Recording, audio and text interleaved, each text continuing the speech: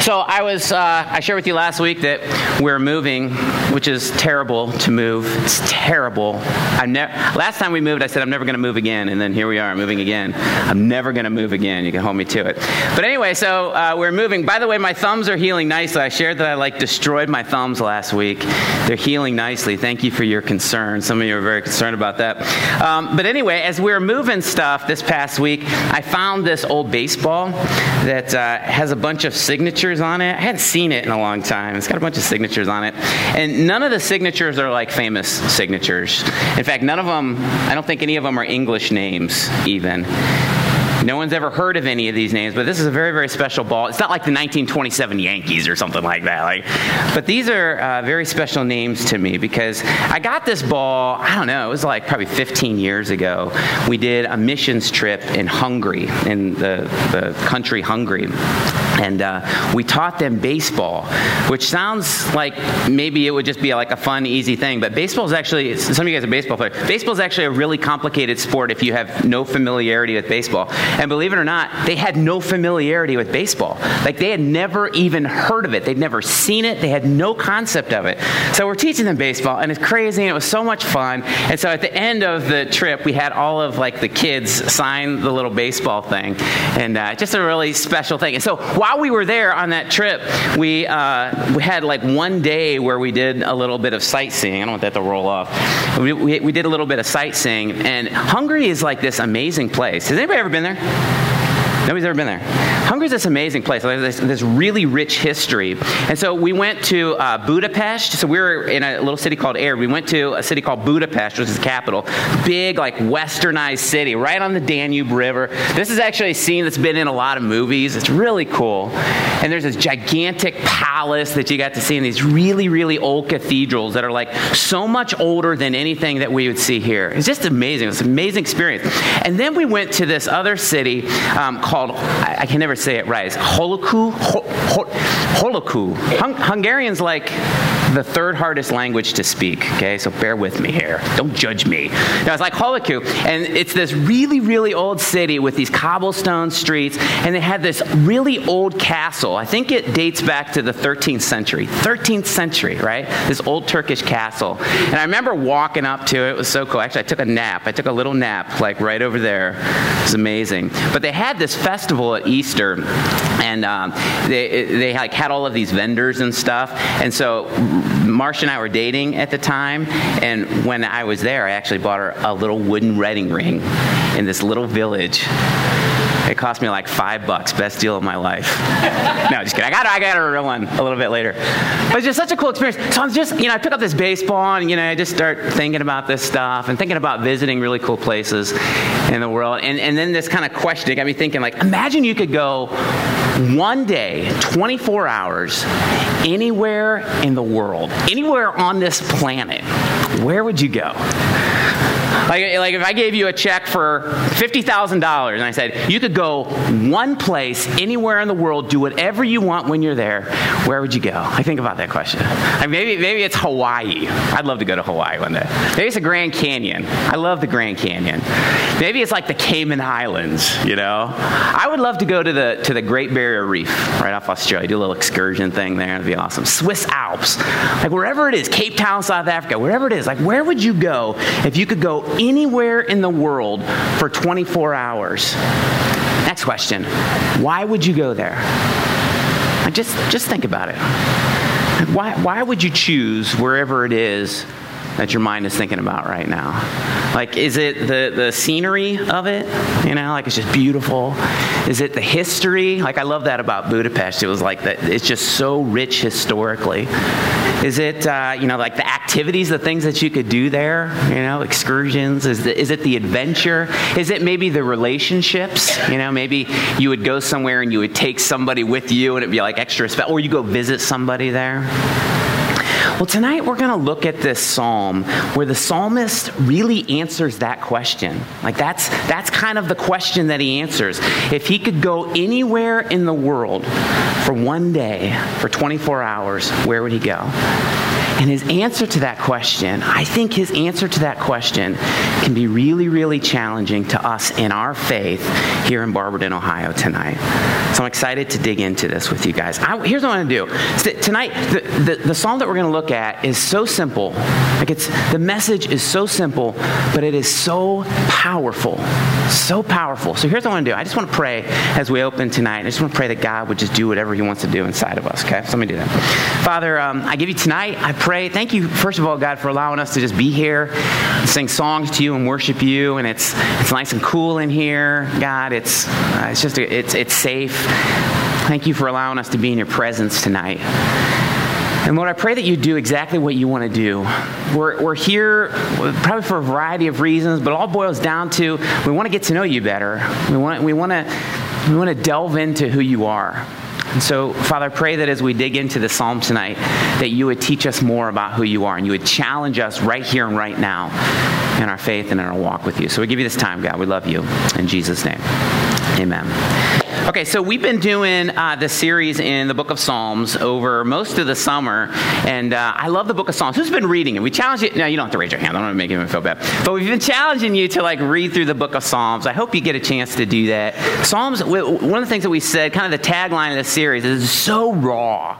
Like so many of the Psalms are just like these raw human emotions, and it's the whole spectrum of emotions, you know? I mean, there's some that are like so joyous and triumphant, and there's some that are like so sad and struggling, and the psalmists are very real and raw in each of these Psalms. And the Psalms are poetry, which are a little bit different than probably what most of us spend our time reading. You pick up the paper, you don't read much poetry, right? You click on an article, you don't read much poetry. Books, poetry. But this is poetry, and so it's a little bit different kind of read. And it's also prayers. So we have in the book of Psalms the writer's prayers to God. We have the captured prayers of these guys to God. And I would encourage you too, like for a lot of us, maybe prayer is a challenging thing. Like, I don't know how to pray. I don't know what to pray. I don't know what to say. Pray the Psalms back to God. Like these are ready-made prayers for us that we can pray back to him, that we can speak back to him, that are really, really powerful. So I encourage you that way. So as we've been digging into this, we said there's lots of different kinds of Psalms. Like in the book of Psalms, it's one book, but it's really broad, and there's lots of different genres of Psalms. And so you have some royal Psalms. We looked at some of those that kind of describe the power and the kingliness of God. We have what's called Psalms of Lament, which are kind of like struggling, sorrow, right? We have imprecatory Psalms, which are Psalms that kind of pray that God would punish the evil, that God would punish the wicked, those that are against him. We talked about Psalms of Thanksgiving, pilgrimage Psalms, enthronement Psalms, wisdom Psalms. There's all kinds of different Psalms in the book of Psalms. The one thing that's really important, and this is especially relevant for us tonight, the book of Psalms is really a book about God. The center, which you might go, duh, but the center of the book of Psalms is God. A lot of times when we read, when we just kind of go through life, we can put ourselves at the center, right? Like I can make life about me pretty easily, right? But the book of Psalms is very much a book about God. And the psalm that we're going to look at tonight is no exception. God is front and center in this psalm. So here's what I want you to do. I want you to take your Bibles. If you got a Bible, flip it open to the book of Psalms in the Old Testament and go to Psalm 84. Psalm 84. By the way, if you don't have a Bible of your own, or you didn't bring it tonight, you don't got a phone or whatever it is to look on it, we got a whole table full of them back there. If you just put your hand up, John will make sure that you get a Bible right there. In the church Bibles, it's page 476. As you're flipping there, I want to say this. So one of the things in this psalm in particular, and actually a bunch of the psalms, you'll see a word that may or may not be familiar to some of us. It's called Selah. You ever heard of that? It's in this psalm actually 2 different times. And Selah is a word that probably a lot of us don't know what it means. It is in the original Hebrew of this, okay? It's in the original writing. Selah, what it means, actually scholars aren't totally sure what it means. Kind of interesting, right? But what generally they think is it's like a liturgical term, a musical term that either means to get louder or to pause. A lot of times I would say, when you see the word Selah, it's an opportunity for us as the reader to pause and reflect on what was just written. And so you're going to see this a couple times in this psalm, and I'd encourage you, as you see that in your mind, just I'll pause for a second as I read it, but in your mind, kind of pause for a second and think about what was just said, okay? And I want to say this too, as we read this, don't get lost in some of the details that maybe don't pertain to us as much today. For example, in here, there's going to be some geography that you're like, I don't even know where that place is. The Valley of Baca is what it says in here. You're like, I don't know where is it Chewbacca? I don't know what the Valley of Baca is. I have no. It talks about the king in here, right? We don't have a king. We don't operate with a king. It talks about a temple, the temple of God. We don't have a temple. We don't go to the temple. But I want to encourage you, as you see those, don't just like dismiss it and go, that has no relevance, that has no bearing to me. What I want you to do is think about the emotions and the feelings that are driving the psalmist as he writes this prayer to God. Think about, kind of get under the surface a little bit and allow what the psalmist is writing about, allow his feelings, his emotions to kind of affect you and your faith and your feelings and emotions, okay? So when you see that, don't just dismiss it and go, temple, we don't go to a temple, all right? I don't have a king. Don't just dismiss it, but think, what's driving the psalmist as he writes that, okay? All right, so Psalm 84, hopefully you're there in your Bible. Here we go. It's 12 verses. I'm just going to read it all, okay? 12 verses. It doesn't take that long. We'll read it all together, and then we'll dig into it a little bit more here in a second. So here's what it says. How lovely is your dwelling place, Lord Almighty. My soul yearns, even faints, for the courts of the Lord. My heart and my flesh cry out for the living God. Even the sparrow has found a home, and the swallow a nest for herself, where she may have her young, a place near your altar, Lord Almighty, my King and my God. Blessed are those who dwell in your house. They are ever praising you. Selah. Verse 5. Blessed are those whose strength is in you, whose hearts are set on pilgrimage. As they pass through the valley of Baca, they make it a place of springs. The autumn rains also cover it with pools. They go from strength to strength till each appears before God in Zion. Hear my prayer, Lord God Almighty. Listen to me, God of Jacob. Selah. Verse 9. Look on our shield, O God. Look with favor on your anointed one. Better is one day in your courts than 1,000 elsewhere. I'd rather be a doorkeeper in the house of my God than dwell in the tents of the wicked. For the Lord God is a sun and shield. The Lord bestows favor and honor. No good thing does he withhold from those whose walk is blameless.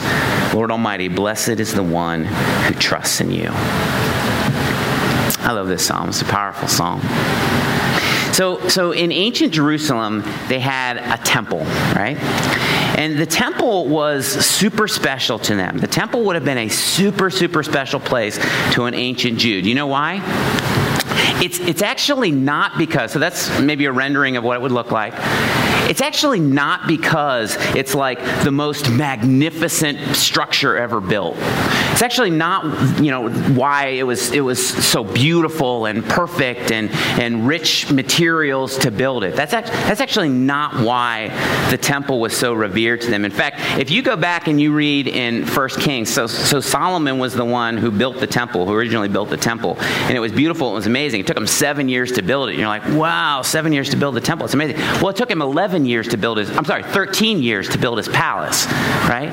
So even back then, it probably wasn't the most magnificent building that they had ever seen.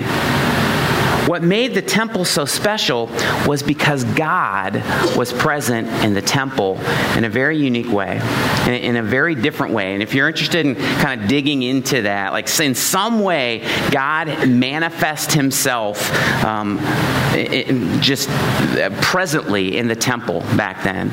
So if you wanted to go meet with God, there was a place in the inner part of the temple called the Holy of Holies.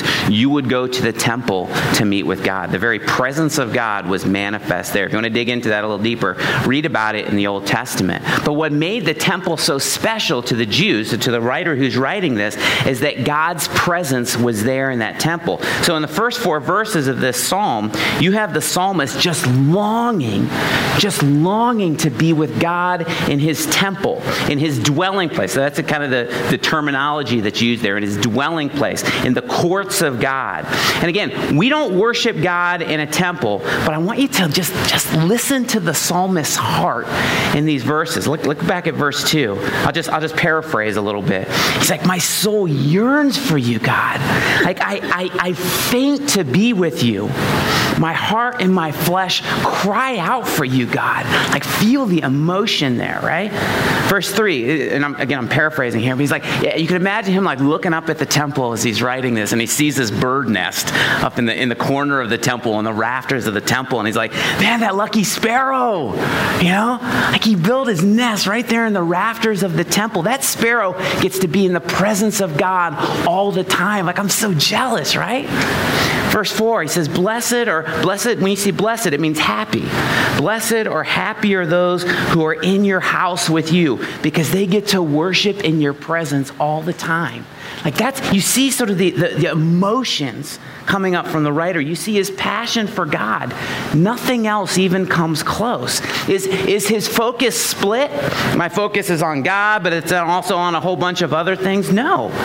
God and God alone are his focus. God and God alone are what's most important to him. Now, when I think about that, like when I read those first verses, here's what I'm challenged by. Like, here's the question that comes right to me. Ready? Where's my focus? Where's my focus? And what am I longing for?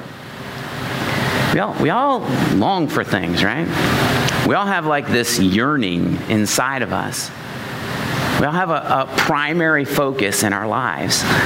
Like, what's your focus? Like, what are the things that you're yearning for? What are the things that you're longing for? We're a health-conscious society, right?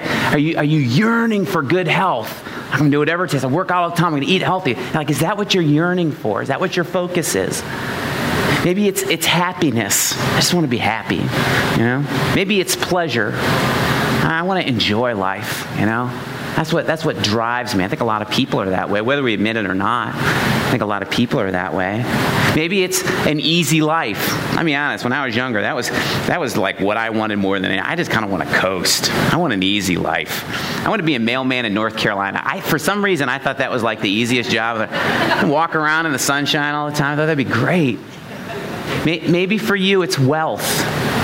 Man, I have a friend that would tell me a lot, man, if I could just win the lottery, all my problems would be gone if I could just win the lottery. Maybe for you, it's success. Maybe for you, it's power and influence. Maybe it's acceptance by others. Maybe it's admiration, the admiration of others. Like, if people would just, like, if they would think I'm something special. Maybe it's a spouse. I don't know. Like, what is it that's your focus? What is it that drives you? There's so many things in this world that beg for our attention. There's so many things that beg for our focus. Sometimes when I'm like on the internet, I'll go to like a news site or I click on Facebook, and it's got like a whole bunch of headlines and stuff. Sometimes I see these headlines and I just chuckle, like how these sites try to draw you in, like how they try to get your attention, to click on this story, like it's, something so important. 4 cringeworthy America's Got Talent accidents. Accident. Look at that. Ozzy Osbourne opens up about an affair. 5 things you didn't know about Mayim Bialik. I don't think there's 5 things I did know about Mayim Bialik. This was my favorite one. This is on CNN the other day. Michigan teen faces jail in phony cop stunt to woo Hooters girls. If that ain't clickbait, I don't know what is, right? So many things beg for our attention. But what are you longing for? In your life? Be honest with yourself. What are you longing for in your life? Guys, this is what Christianity is. It's longing for God. And saying, God is the most important thing to me. It's not Christian. This is a terrible misconception. Christianity is not about making God part of my life. That ain't Christianity. Christianity is not about going to church. Glad you're here, but this isn't what makes you a Christian. Christianity isn't about trying to be a good person. Christianity isn't about just believing that God exists. That's not even Christianity. Christianity is about making God the most important thing in our lives. It's giving him top priority. It's making everything else secondary. I don't know about you. You're probably just like me. You got lots of other things in your life that you enjoy, that you're passionate about, but it's making everything else secondary to him. It's loving him more than our hobbies. It's loving him more than our jobs. It's loving him more than success. It's loving him more than entertainment. It's loving him more than our family and friends. It's loving him more than we even love ourselves. That's what Christianity is. Like, what's God's place in your life? Think about that question. Some of you, I know, are like living your life to make God the number one priority. I know you are. And then, guys, may I just be honest with you? Like, with deep love, I know that some of us are living our lives and God's just a secondary thing. Like my time with him is when a crisis comes about and I don't know what else to do. My time with him is when life's convenient, when it's convenient to be with him.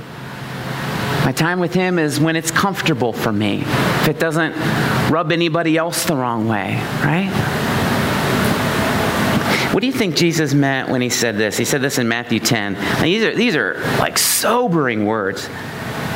Jesus' own words. He says, anyone who loves their father or mother more than me is not worthy of me. Anyone who loves their son or daughter more than me is not worthy of me. Whoever takes up their cross and follows me, whoever does not take up their cross and follow me is not worthy of me. And he says, whoever finds their life will lose it, and whoever loses their life for my sake will find it.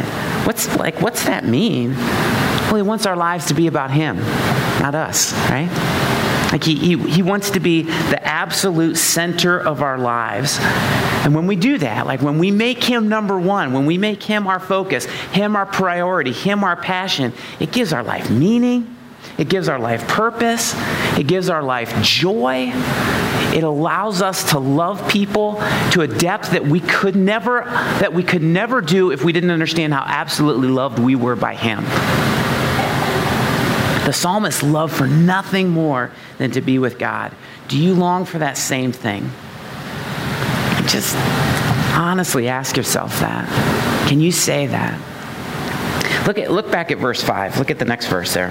We'll throw it up on the screen here.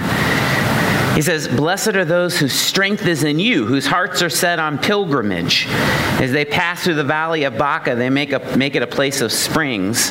The autumn rains also cover it with pools. They go from strength to strength till each appears before God in Zion. Hear my prayer, Lord God Almighty. Listen to me, God of Jacob. See, probably, let's be honest, probably none of us are going to go on a pilgrimage to Jerusalem, right? Probably none of it. Probably none of us will ever pass through the valley of Baca. I mean, scholars don't even know where that's at, actually. What they think is it's this dry, eerie, depressing place. Probably none of us are ever going to pass through the valley of Baca. But again, I want you to think about the deeper meaning that the psalmist is writing this with, what's going on inside of him. Verse 5, blessed, happy are those who find their strength in you as they travel through life, right? Happy are those who find their strength in you as they go through life. Verse 6, as they pass through the deep, dark valleys of life, they make it tolerable. They make it even good, even joyous. Why? Because you're with them, right? Verse 7, they go from strength to strength. Why? Because God's their strength. See, I know we're probably not going to make a pilgrimage to Jerusalem, to Zion, with God as our strength, but I'm journeying through life, right? And so are you. Here's the question. Am I walking with God in my journey? We're not going to make a pilgrimage to Jerusalem, but we're journeying through this life. Is God part of it, Are we inviting him in? Think about the daily decisions of your life, the daily moments of your life. Is God part of those things? I'm speaking to myself right now too. Is God part of it? Is he part of the decisions that we make? Is he part of the wonderful times? Is he part of the really hard times? Is he my strength? Is he what keeps me going, or am I trying to rely on myself? Man, we could be really good at that. We could be really good at relying on ourselves. My son Luke has this problem where he doesn't drink enough water. So he's like this really active kid. He's always like running around. I just got thirsty. He's always running around and playing and sweating and all that stuff. And we get to the end of the day, and he's not had nearly enough water. And when you don't have enough water throughout the day, what happens? You get a what? Headache, right? And so this happens like all the time, probably 3 days a week. We get to the end of the night, like he's running out, he's playing, he's having so much fun, and he'll drink almost nothing the entire day. And so he gets to the end of the night, and he's got this terrible headache. And see, here's the thing. This is what I find so interesting. Luke knows that he needs to drink water. Luke knows that if he doesn't drink water, he's going to get a headache. Luke knows that if he has a headache because he's not drinking water, if he would just go drink some water, it would help with his headache. And yet, even when he has a headache and he should be drinking water, he doesn't want to. He doesn't want to do it. It's like his body has gone so long without much of it that it's gotten used to it. And he like doesn't even crave it. His body actually doesn't crave the water anymore. Even though he knows it would make him feel better, even though he knows he needs it and it would help him, he doesn't want it. Even when he's got a headache, he doesn't want it. Guys, I think many times that's what it's like with God in our lives. He's like water to us, you know? Just like our body absolutely needs water to survive, we absolutely need him to survive. And we can get by with a perpetual headache with just a little bit of him, right? Like, we could get by. We could get through life with just a little bit of him. We're going to have a headache, a perpetual headache. And when we live that way very long, we're just taking a little bit of God. We're just going to him a little bit. It's interesting. We actually kind of stop craving him, you know? We get used to life with just a little bit of him. We don't realize how much we need him, and we adjust. And we don't flourish. I can think about this in my own life. We don't flourish, but we get by. But see, here's the thing. God made us to need him. Like, God made us to need lots of him. And that's not weakness. Guys, we could be terrible with this. Like, I'm strong. I don't need anybody. I could do it on my own. A lot of times, guys, we can act like that, right? It's not weakness that we need God. It's exactly how he made us to be, to journey through this life, going from strength to strength with him. Are you walking with God on your journey? Just think about it. Think about your day. Think about your week. Think about the last couple weeks. Are you walking through God, with God on your journey through life? Is he a part of your daily life as you walk through the deserts and through the valleys? Or are you just kind of going through life with a low-grade headache? I'm getting by. I'm making it. Look at these last few verses. After the psalmist prays for the king, in verse 9, he prays for God's anointed one, which is another word for the king. So he prays for the king. He shares with us a little bit about his love of being in the presence of God, and then he gives us this promise. And I want you to see this. Look at verse 10, I guess. It says, "Better is one day in your courts than 1,000 elsewhere." He says, "I'd rather be a doorkeeper in the house of my God than dwell in the tents of the wicked. For the Lord God is a sun and shield. The Lord bestows favor and honor. No good thing does he withhold from those whose walk is blameless. Lord Almighty, blessed is the one who trusts in you." See, if we could have 24 hours, if we could have one day anywhere on the planet that we want, we might go to Hawaii or the Great Barrier Reef or Cape Town, South Africa. This psalmist, if he had one day, there is no place that he would rather be than in the very presence of God. No place. Nothing is even close. In fact, he would rather be there for one day than 1,000 anywhere else. And he says, I love this. He says he'd rather be a doorman in the house of God. Another translation says to lie as a beggar. I'd rather lie as a beggar at the entrance of the temple than be anywhere else. Like, about his passion for God. Like, I want to be able to say that. I don't know how, like, I don't know what goes through your mind. I wish I could read your minds. Maybe I don't know. I don't know what goes through your mind as you read that, you know? But man, I want that. Like, I want to be that passionate about being with God. I want to know God so well that there's like nothing inside of me that I want more than to just be with him. And he shares with us a promise about God for those that walk with him. This is the promise. God protects and provides for those who walk with him blamelessly. That is a great, great promise. Flip to that next slide, please. God protects and provides for those who walk with him blamelessly. It says he's our sun and shield. Like, what does that mean? What does it mean that God is our sun and shield? It means he's our sovereign protector. He's like our sun. What does the sun do? It illumines our path, right? Like, it shows us the right way. Imagine you're traveling through the woods in the dark of night. He's like the brightest flashlight that you could have, right? He's like a sun. He illumines the way, shows us the right way. He's a shield. What does a shield do? A shield protects us from people or things that seek to hurt us or destroy us. He's our protector, right? It says he bestows favor and honor. I don't know about you, but I want to live in God's favor. I want to live. I don't know if that's selfish. I don't think it is. I want to live in God's favor. And I want to be an honorable man. God bestows favor and honor.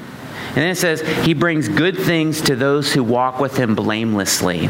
And that word blamelessly, at first you read that, and I don't know what goes through your mind, but I think sinlessly, I think perfectly. And it starts to get me worried. Like, blessed are those, he gives good things to walk with him perfectly or sinlessly. And I think, I'm in trouble because I know I don't do that. But that's actually not what blamelessly means in this context. Take it more like wholeheartedly. Those that walk with him wholeheartedly. It really goes back to that yearning that we talked about for God, where he's our number one. He gives good things to those that make him their number one. That's what God does for us, which is like a great promise. You know, walk with him. See how he'll provide for you. See how he'll meet your needs. Test him. Try him. Find that he's faithful. He takes care of those that love him. And then it says, blessed is the one who trusts in you. Not the one who trusts in himself. Not the one who trusts in politicians. Not the one who trusts in the stock market. Not the one who trusts in our family or friends. But blessed or happy. I want to be happy. We probably all want to be happy. Blessed or happy is the one who trusts in him. Not in anything else.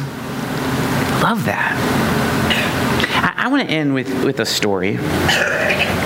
And, you know, I always try to be just real honest and transparent with you guys. You guys know I'm not perfect, right? Yeah, okay. They're like, duh, yeah, we know. So I want to just kind of share with you a little bit about what's happened with me over the last month or so, last few weeks. I just kind of so this has been just a really busy time. We're sure that we're moving, and the house that we moved into probably needed more work than what we were anticipating. It's like exhausting, you know.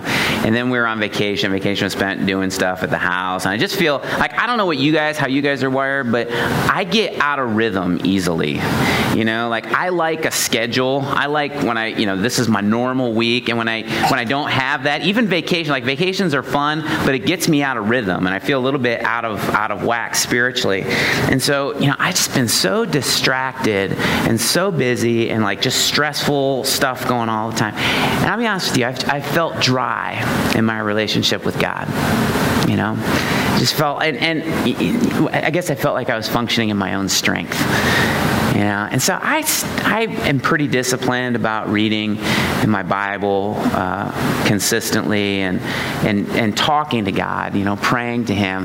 But if I'm honest, like over the past month or so, I felt like God was like a good friend that I just hadn't seen or spent much time with recently. Like, I love him. We're friends. I just hadn't spent a whole lot of time with him recently. And so I just kind of felt off. And I should say that like for me, having extended periods of time with God is really healthy. Like I need that.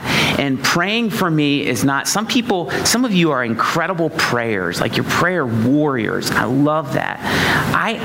For me, prayer, I get like antsy, you know? I studying the Bible and helping people, doing things, talking to people, relationships, that comes much easier for me. And so I have to really work to be a man of prayer, to be somebody who prays. And so for me, what I've found, and I know some of you are like this too, I pray best when I'm doing something like rote, like mindless, you know? So here's what I do. I'll give you an example. Here's what I do. I go on hikes and I put my headphones on and I put Gregorian chant in. That's what I listen to because I don't understand anything that they're saying. But it just helps me sort of block everything out, and I'm doing something, I'm being active, and it helps me focus on praying to God. And so, you know, a couple weeks ago, I was like longing to be with God, just longing to be with Him. And I felt so sick and tired of being busy and distracted and out of rhythm with Him. And so I went on a hike, and I just went on a walk, and I pulled my hat down real low, and so if anybody saw me, we wouldn't make eye contact and have to say anything, you know. And I just went to talk with my father. And I'll tell you what, at first when I went, it felt a little bit strange because it had been a while since we'd had like just good time together. And it took me a little time to like focus my mind, you know, and like take control of my thoughts and not let my mind wander, you know. And I had to confess to Him. Like I had to repent to Him. I'm sorry that, like, to be honest with God, sometimes it's painful, you know. I had to go to Him and say, I've made other things more important than you. I've made other things a priority in my life. You're amazing. You provide, you do all these things, but more of my time and my energy was spent doing other things than on you. And I had to confess to Him. And I had to repent. And I said, God, I don't want to do that anymore. And I commit to you that I'm not going to live that way anymore. That no matter how busy I get, and this is all within the last month, right? No matter how busy I get, no matter how much stuff I got going on, you're going to be my priority. You're going to be the non-negotiable in my day, and not like a 5-minute prayer time, but like I'm going to be with you. I'm going to spend time with you. And at first that was uncomfortable, you know, because it's hard to be honest before God sometimes. And then I told Him I wanted Him to be my priority. And as I sat there, I was walking, I guess, the one thing that I felt more than anything else was loved. Like just so deeply and so completely loved. See, I can be tempted at times to carry a little bit of guilt, you know? Like, I'm the pastor. I can't have dry times in my life, you know? Like, I have people. If my life's dry, then how are people going to have vibrant times that I'm trying to love and shepherd and lead? Like, I'm a professional Christian, for goodness sake, right? That's what a pastor is, professional Christian. And I don't know if it's like me being hard on myself or if it's the enemy, the devil, kind of whispering into my heart. But I can carry guilt if I'm not careful. And I don't know, you know, what God thinks about all of those thoughts. There's probably some truth in some of those things. But I know this. When a fallen human being who is in process of being made holy and right and sin-free like I am, I'm in process just like the rest of us. When we cry out to God with humility and honesty and repentance, He embraces us. He welcomes us. He gives us grace. He shows us mercy. And He lets us know just how loved we are. Guys, I share that with you because I'll bet, I'm sure, some of us in here in the room, like right now, are feeling like I was a couple weeks ago. Just dry, you know? Just struggling, like out of rhythm with God, doing life on our own, doing life in our own strength. And I want to encourage you, go to Him. Like, don't wait. You know, when you're feeling lost, He'll help you. He'll show you the way. He's our Son, right? When you're feeling distracted, He'll help you. He'll focus your heart. When you're feeling like life's careening out of control, He'll stabilize you. Circumstances don't always change, but we change. He changes us, right? When you feel scared, He'll help you. When you feel empty, He'll fill you. I don't know where most of you are at spiritually tonight. I got a little idea.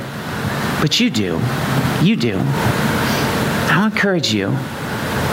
Don't wait. And if you're struggling, go to Him. Confess where there needs to be confession. Sometimes we don't talk about or think about repentance enough. There's probably we all have things in our lives that we got to go, man, I don't know why I'm doing this. I'm going to turn the other way. I'm going to commit God before you. I'm going to walk away from this, and I'm going to pursue you. If you got things in your life that you need to confess and repent of, don't wait. Do it. And don't be scared about how God is going to react. If you go to Him humbly and confess to Him, He's not going to go, yeah, well, I'm going to discipline you because you've been a bad kid. No. He's going to wrap His arms around you and embrace you. And you're going to feel very, very loved. So I want to encourage you tonight. The band's going to come out here in a second, and we're going to sing one last song together. That's actually it's one of my favorite songs. It's a song about this psalm. You'll see the words. The words are taken right from it. And I want to encourage you, as you sit here, well, I guess we'll stand and we'll sing. Just allow God to do whatever God wants to do inside of your heart. If you got some things that you need to take to Him and confess and turn away from, do it. Don't wait. Do it.